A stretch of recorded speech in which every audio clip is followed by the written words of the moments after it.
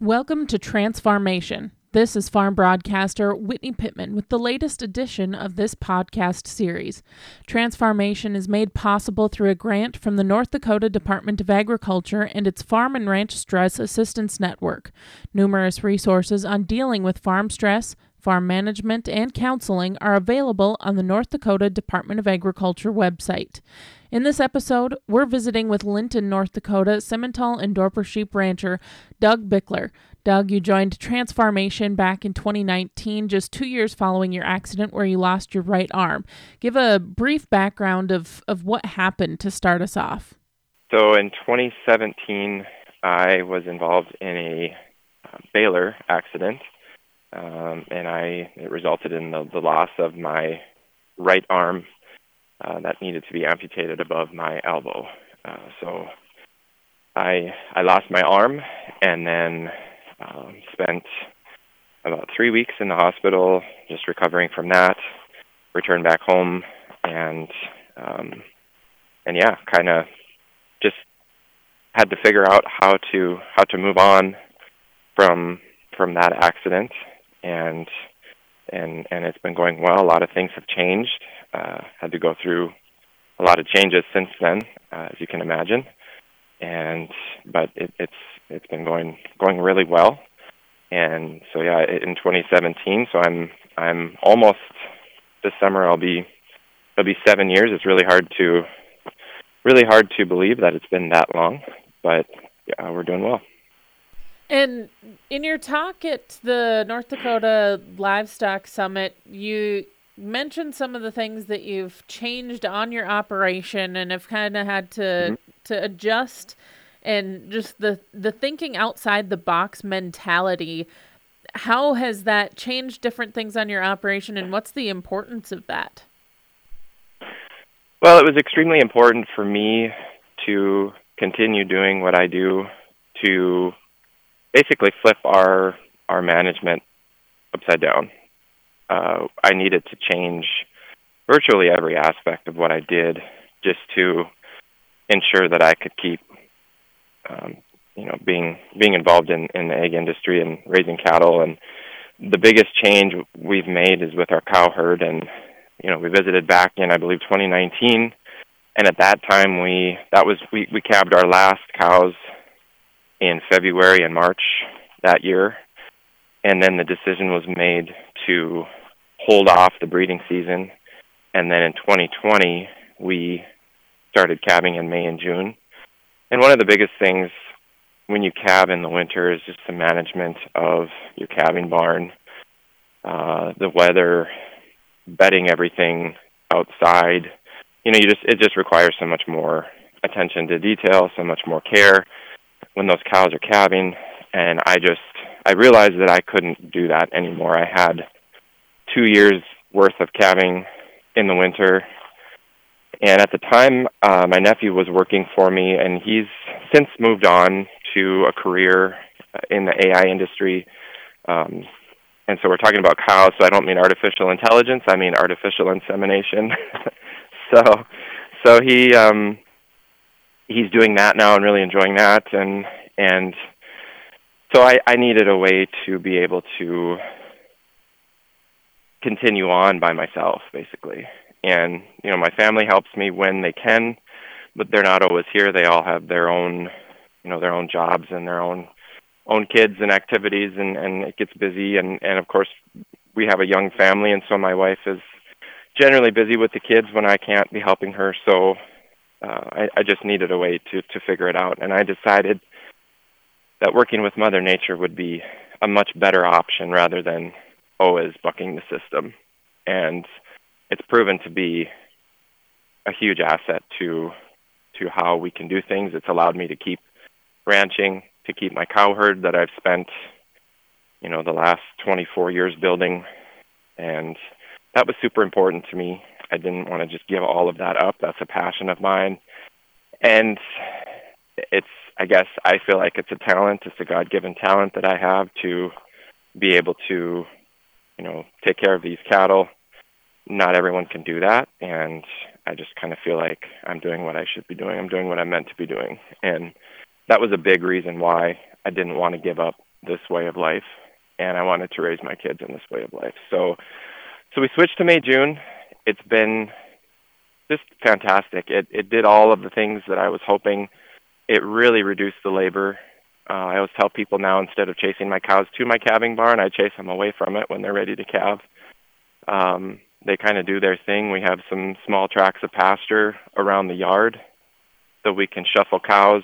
There's always a fresh calving area for newborn calves that is important from a calf health standpoint. We're able to overwinter our cows in one area, and then before they calve, we're able to move them to fresh ground with grass. And you know, in May and June, the vegetation is really nutritious, and so they get all that flush of nutrition in their colostrum, and it's resulted in extremely healthy calves, less dystocia, healthier cows, just all the way around. The benefits have been fantastic. And then, of course, this kind of led to the next challenge of selling bulls, which we do as well. We can't. I feel like we ask a lot of our yearling bulls in North Dakota, even the February-born bulls. They go through a lot of stress in their life with the climate, and it's sometimes hard for those bulls to be able to breed cows, you know, at even 14 to 16 months of age. So now we decided to sell older bulls. We had some friends that were doing that, and so we leaned on them a little bit and asked their advice on how to go about doing that. And we decided to switch our February sale to November. And again, we've seen the results of healthier calves at birth have led to healthier bulls at sale time, and it's been a great way to sell bulls. Our customers have been really happy. It doesn't fit into everyone's management. Obviously, it's a different way of buying bulls, especially up here. But the customers that have come to us have been extremely happy with the bulls they've bought, and it's just, you know, the longevity of those bulls is even better now, just because we're able to develop them longer and slower, and they're healthier at birth. They don't have as many issues trying to get through a stressful spring in North Dakota. So that's been a huge benefit as well. As we've talked to people about, I guess I've seen this phrase most when discussing, you know, succession planning and that sort of thing, but the idea that some of the most debilitating words in agriculture are, well, we've always done it this way, so we're going to keep doing it this way. And talk a little bit about, you know, do you feel like you were forced into that? And you also mentioned a lot about positivity and how that kind of ties into the decisions that you make and your everyday life. How do those fit together? Yeah, I guess I've always been kind of wired that way. I've always been an optimistic person. I think it's really easy, especially in the egg industry, it's really easy to get down. It's really easy to look at all the things that are going on. You have things happening.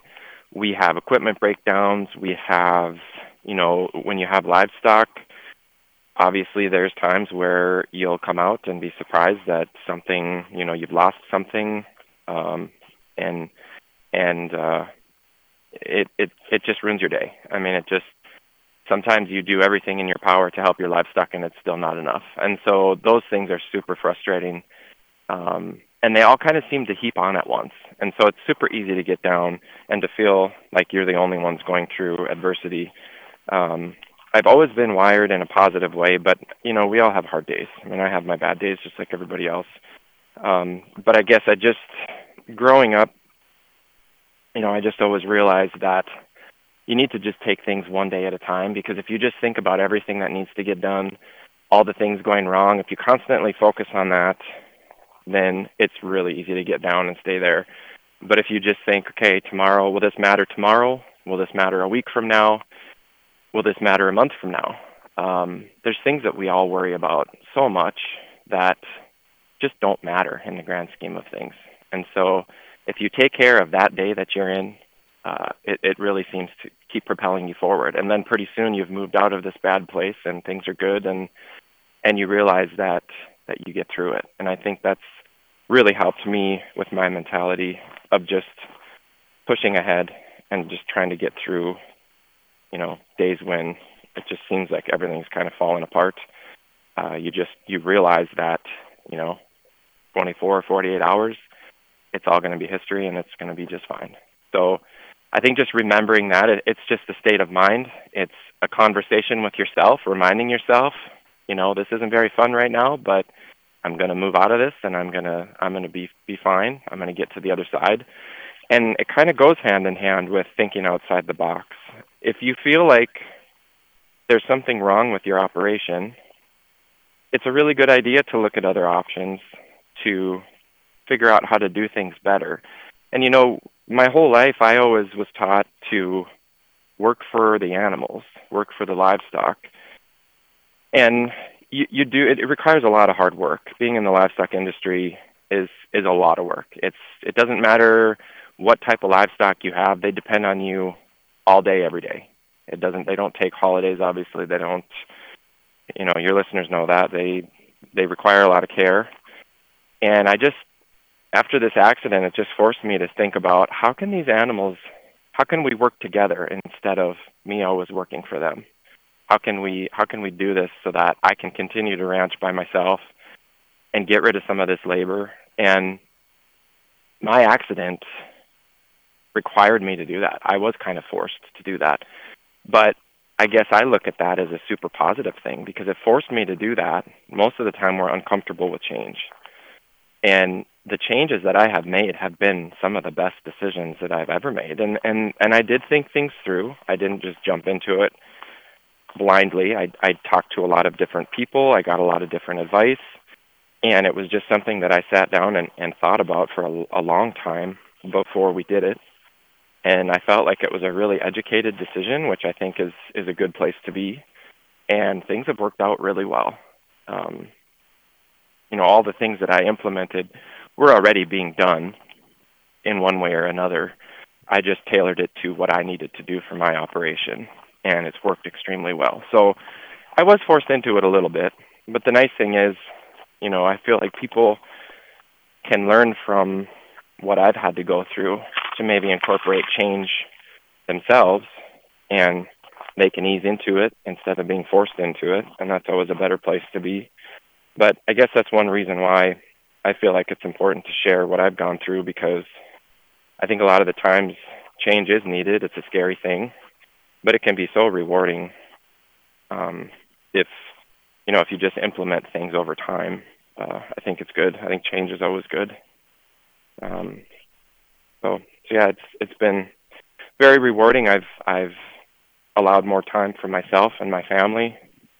We still have some really busy days or weeks or months, and that just comes with the territory, but it's just been so rewarding to be able to spend more time with my family and see the rewards of the changes that we've made in our livestock, and the change has been really good.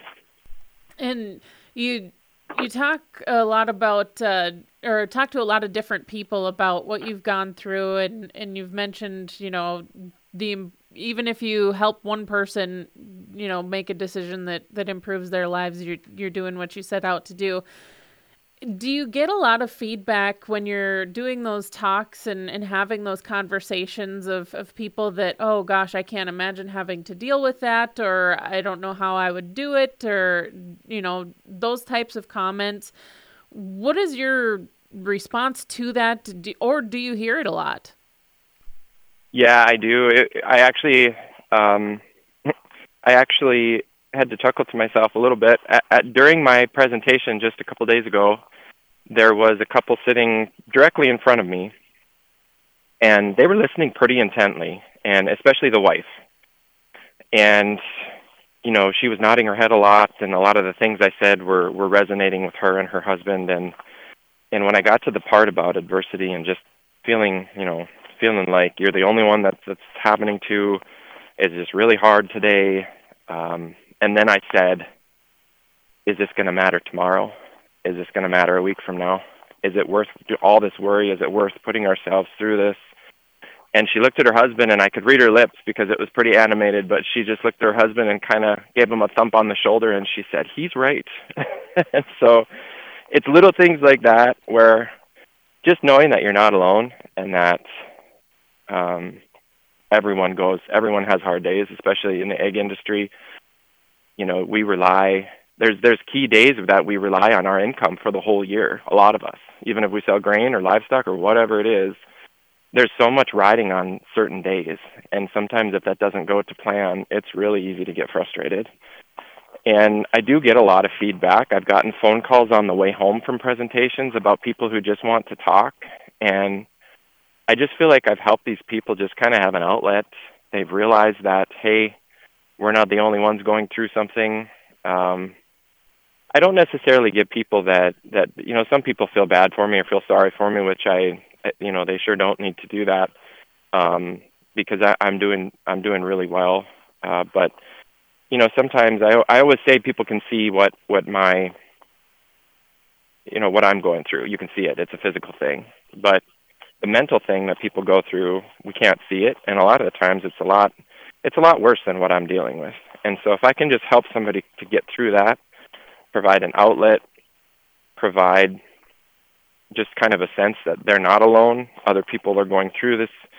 And a lot of the questions that I get during my presentation are kind of directed toward that, where people just realize, hey, if he can do it, I can do it.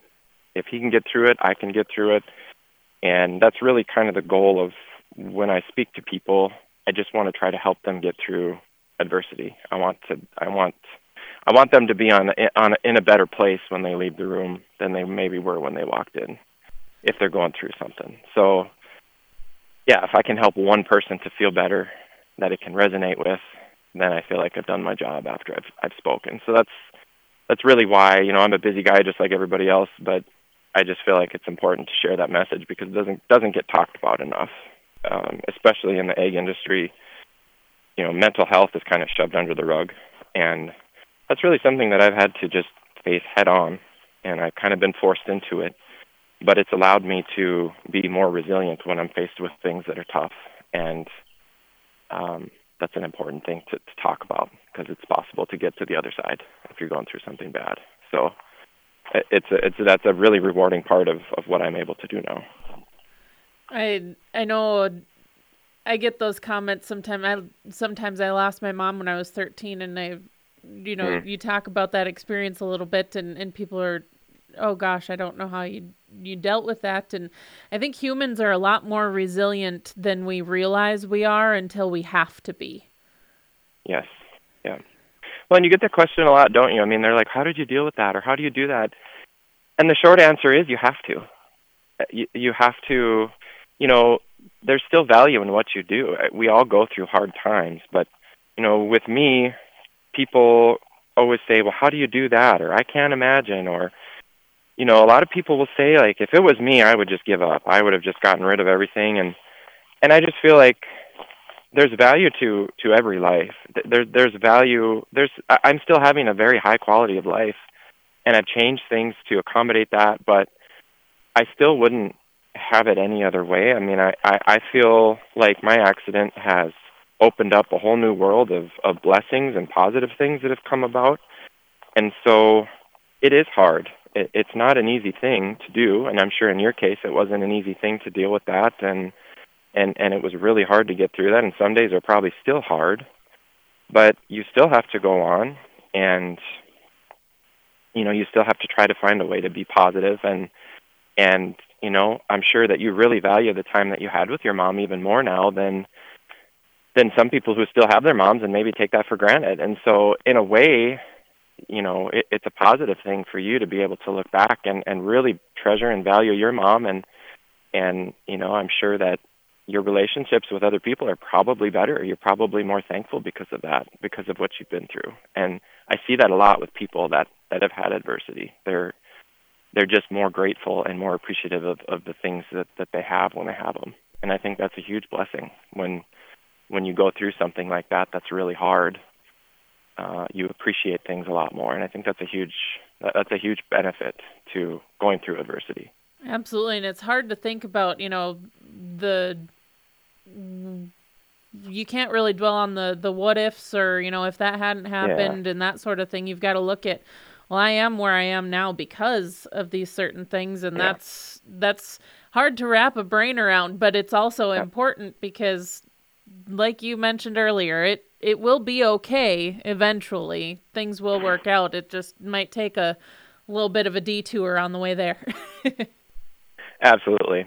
And, I kind of learned that from a young age as well. I mean, my dad maybe conditioned me in a way for that because, if we would lose a calf, you spend all this energy trying to get this calf healthy, and sometimes there's not anything you can do. You can't help it. You still lose the calf. And I know my dad would always dwell on that one calf. For weeks, he would just be sick about it. Like, I should have done this, or I should have done that, and in a lot of cases, there was nothing you could do. And he used to dwell on that. And I learned from an early age that, you know what, we have 100 healthy calves running around. It's a much better use of our time to focus on keeping those healthy than it is to dwell on what we don't have anymore. And I think so many times we dwell on that. What don't we have? What do we want? And we're missing what's right in front of us. We're missing all of the things that we have and all the things we're blessed with. And it's a better use of our time to be thankful for what we have versus, let's focus on those 100 healthy calves because we have those and we're blessed to have those. And, let's maybe learn from the mistakes we made with that one calf that we lost, but let's leave it at that and move on because we have to. Yep. And so I know the last time you talked with the Farm Network about or on the TransFARMation podcast here, you mentioned the possibility of perhaps someday getting a prosthetic figured out and those types of things. But is there stuff still happening with that? Are you still dealing with some recovery? And I guess what are some things that you're looking forward to here?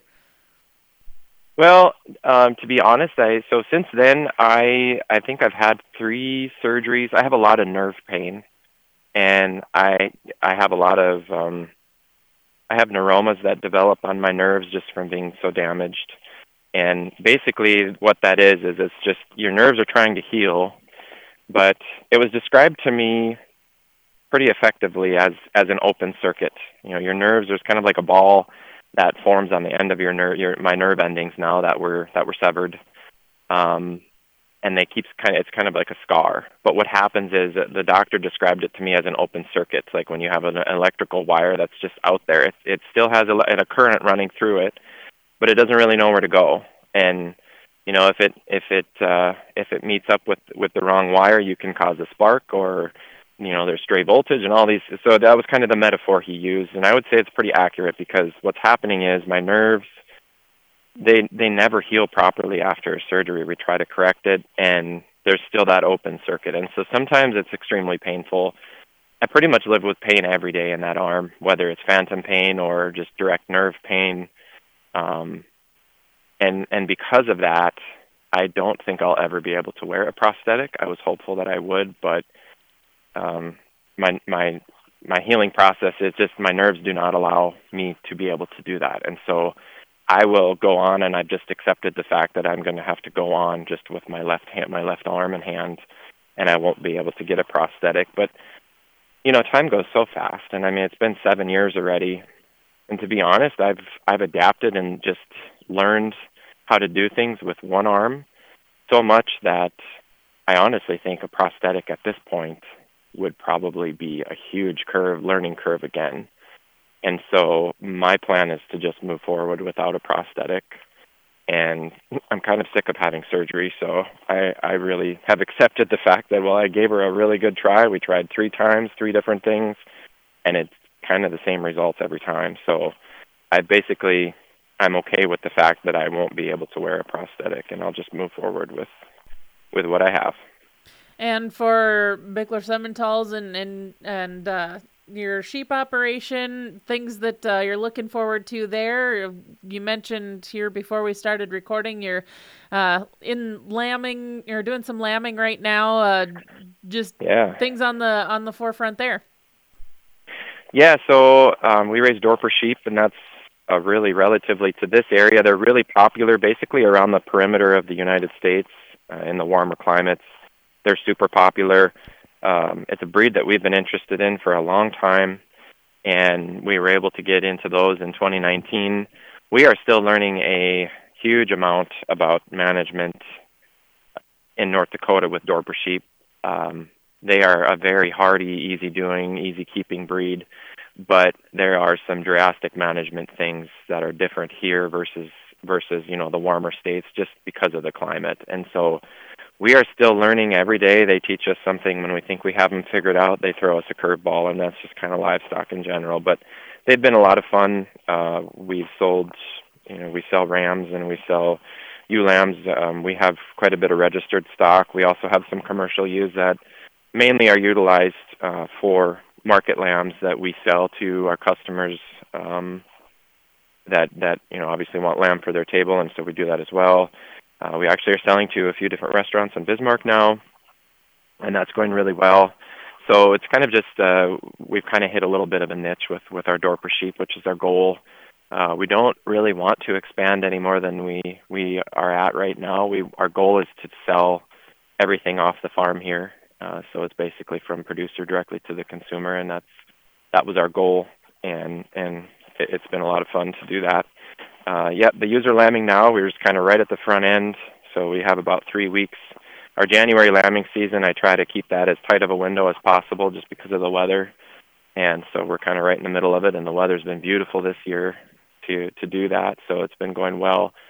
As far as the cattle go, we are actually going to be we're going to be hosting our 20th production sale. We've been doing these sales I've been selling seed stock cattle for more than 20 years, but we've actually had a production sale where we've sold a larger number of cattle, obviously, through that sale for 20 years this November. So we're pretty excited that it's going to mark our 20th sale, and we're going to be we're already gearing up for that. We've started, you always have to start working with your next group of calves a long time in advance, and so basically begins when they hit the ground, and so we're moving forward. We have a really, really nice group of bulls and heifers that we're working with, and it's, as a breeder, it's exciting to make the decision and make it come to fruition, and then see the fruits of your labor is really a rewarding thing in the cattle business, and it's always fun to evaluate those cattle and to bring them forward and see how they develop and see them work for your customers. It's super rewarding, and it's a really fun part of our business. Certainly exciting to see how all of the changes have worked out for you. And I guess any other final thoughts here that you want to share before we let you go? Yeah, I guess I just, to reiterate, keep your head down, keep going forward, and do your best. And I'm always available if someone feels the need to chat or just to share their story with me, or I encourage them. I guess I always challenge the crowds I speak to find somebody that they can, if they're having a hard day, find somebody that they can talk to that's maybe not a family member, just somebody that's kind of not related to the situation and can just listen and to be that person for somebody else. I think that's extremely important. I'm very fortunate to have a really big network of people that I can do that with, and they certainly lean on me on tough days as well, and I find that extremely rewarding as well if I can help somebody kind of get through a bad day. So I think if we can just pull together as an ag community and make sure that we have that infrastructure in place for ourselves, then we're doing ourselves a huge service, and it just helps the tough times. It helps us get through those things a lot easier. So I think we need to pull together a little bit more and help each other out in hard times, and just try to stay optimistic and keep going forward. That's all you can do. And that was actually, I had thought the question and didn't write it down, so of course it had slipped my mind there, but were there, if you're comfortable answering, were there resources that you reached out to on mental health and dealing with things, or did you have that network that you mentioned that you were close to and were able to talk to, throughout your recovery and that sort of thing?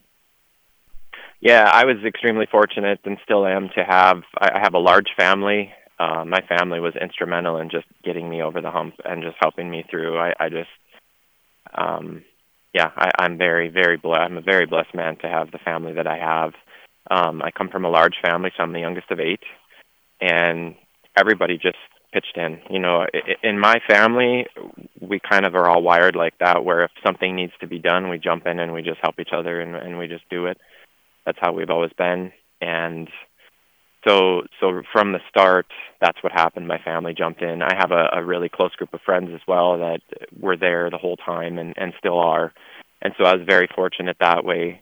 And there was different groups that came together to help me get through. Farm Rescue was there to help me get some hay gathered. They kind of had a program where they were hauling hay, and it was a drought year that year when I had my accident, and so the hay was in short supply, and people were so generous donating hay to that program. And some people would even just show up in my yard and just say, you need this more than we do. So people are so generous in times of need. And the North Dakota Stockmen's Association was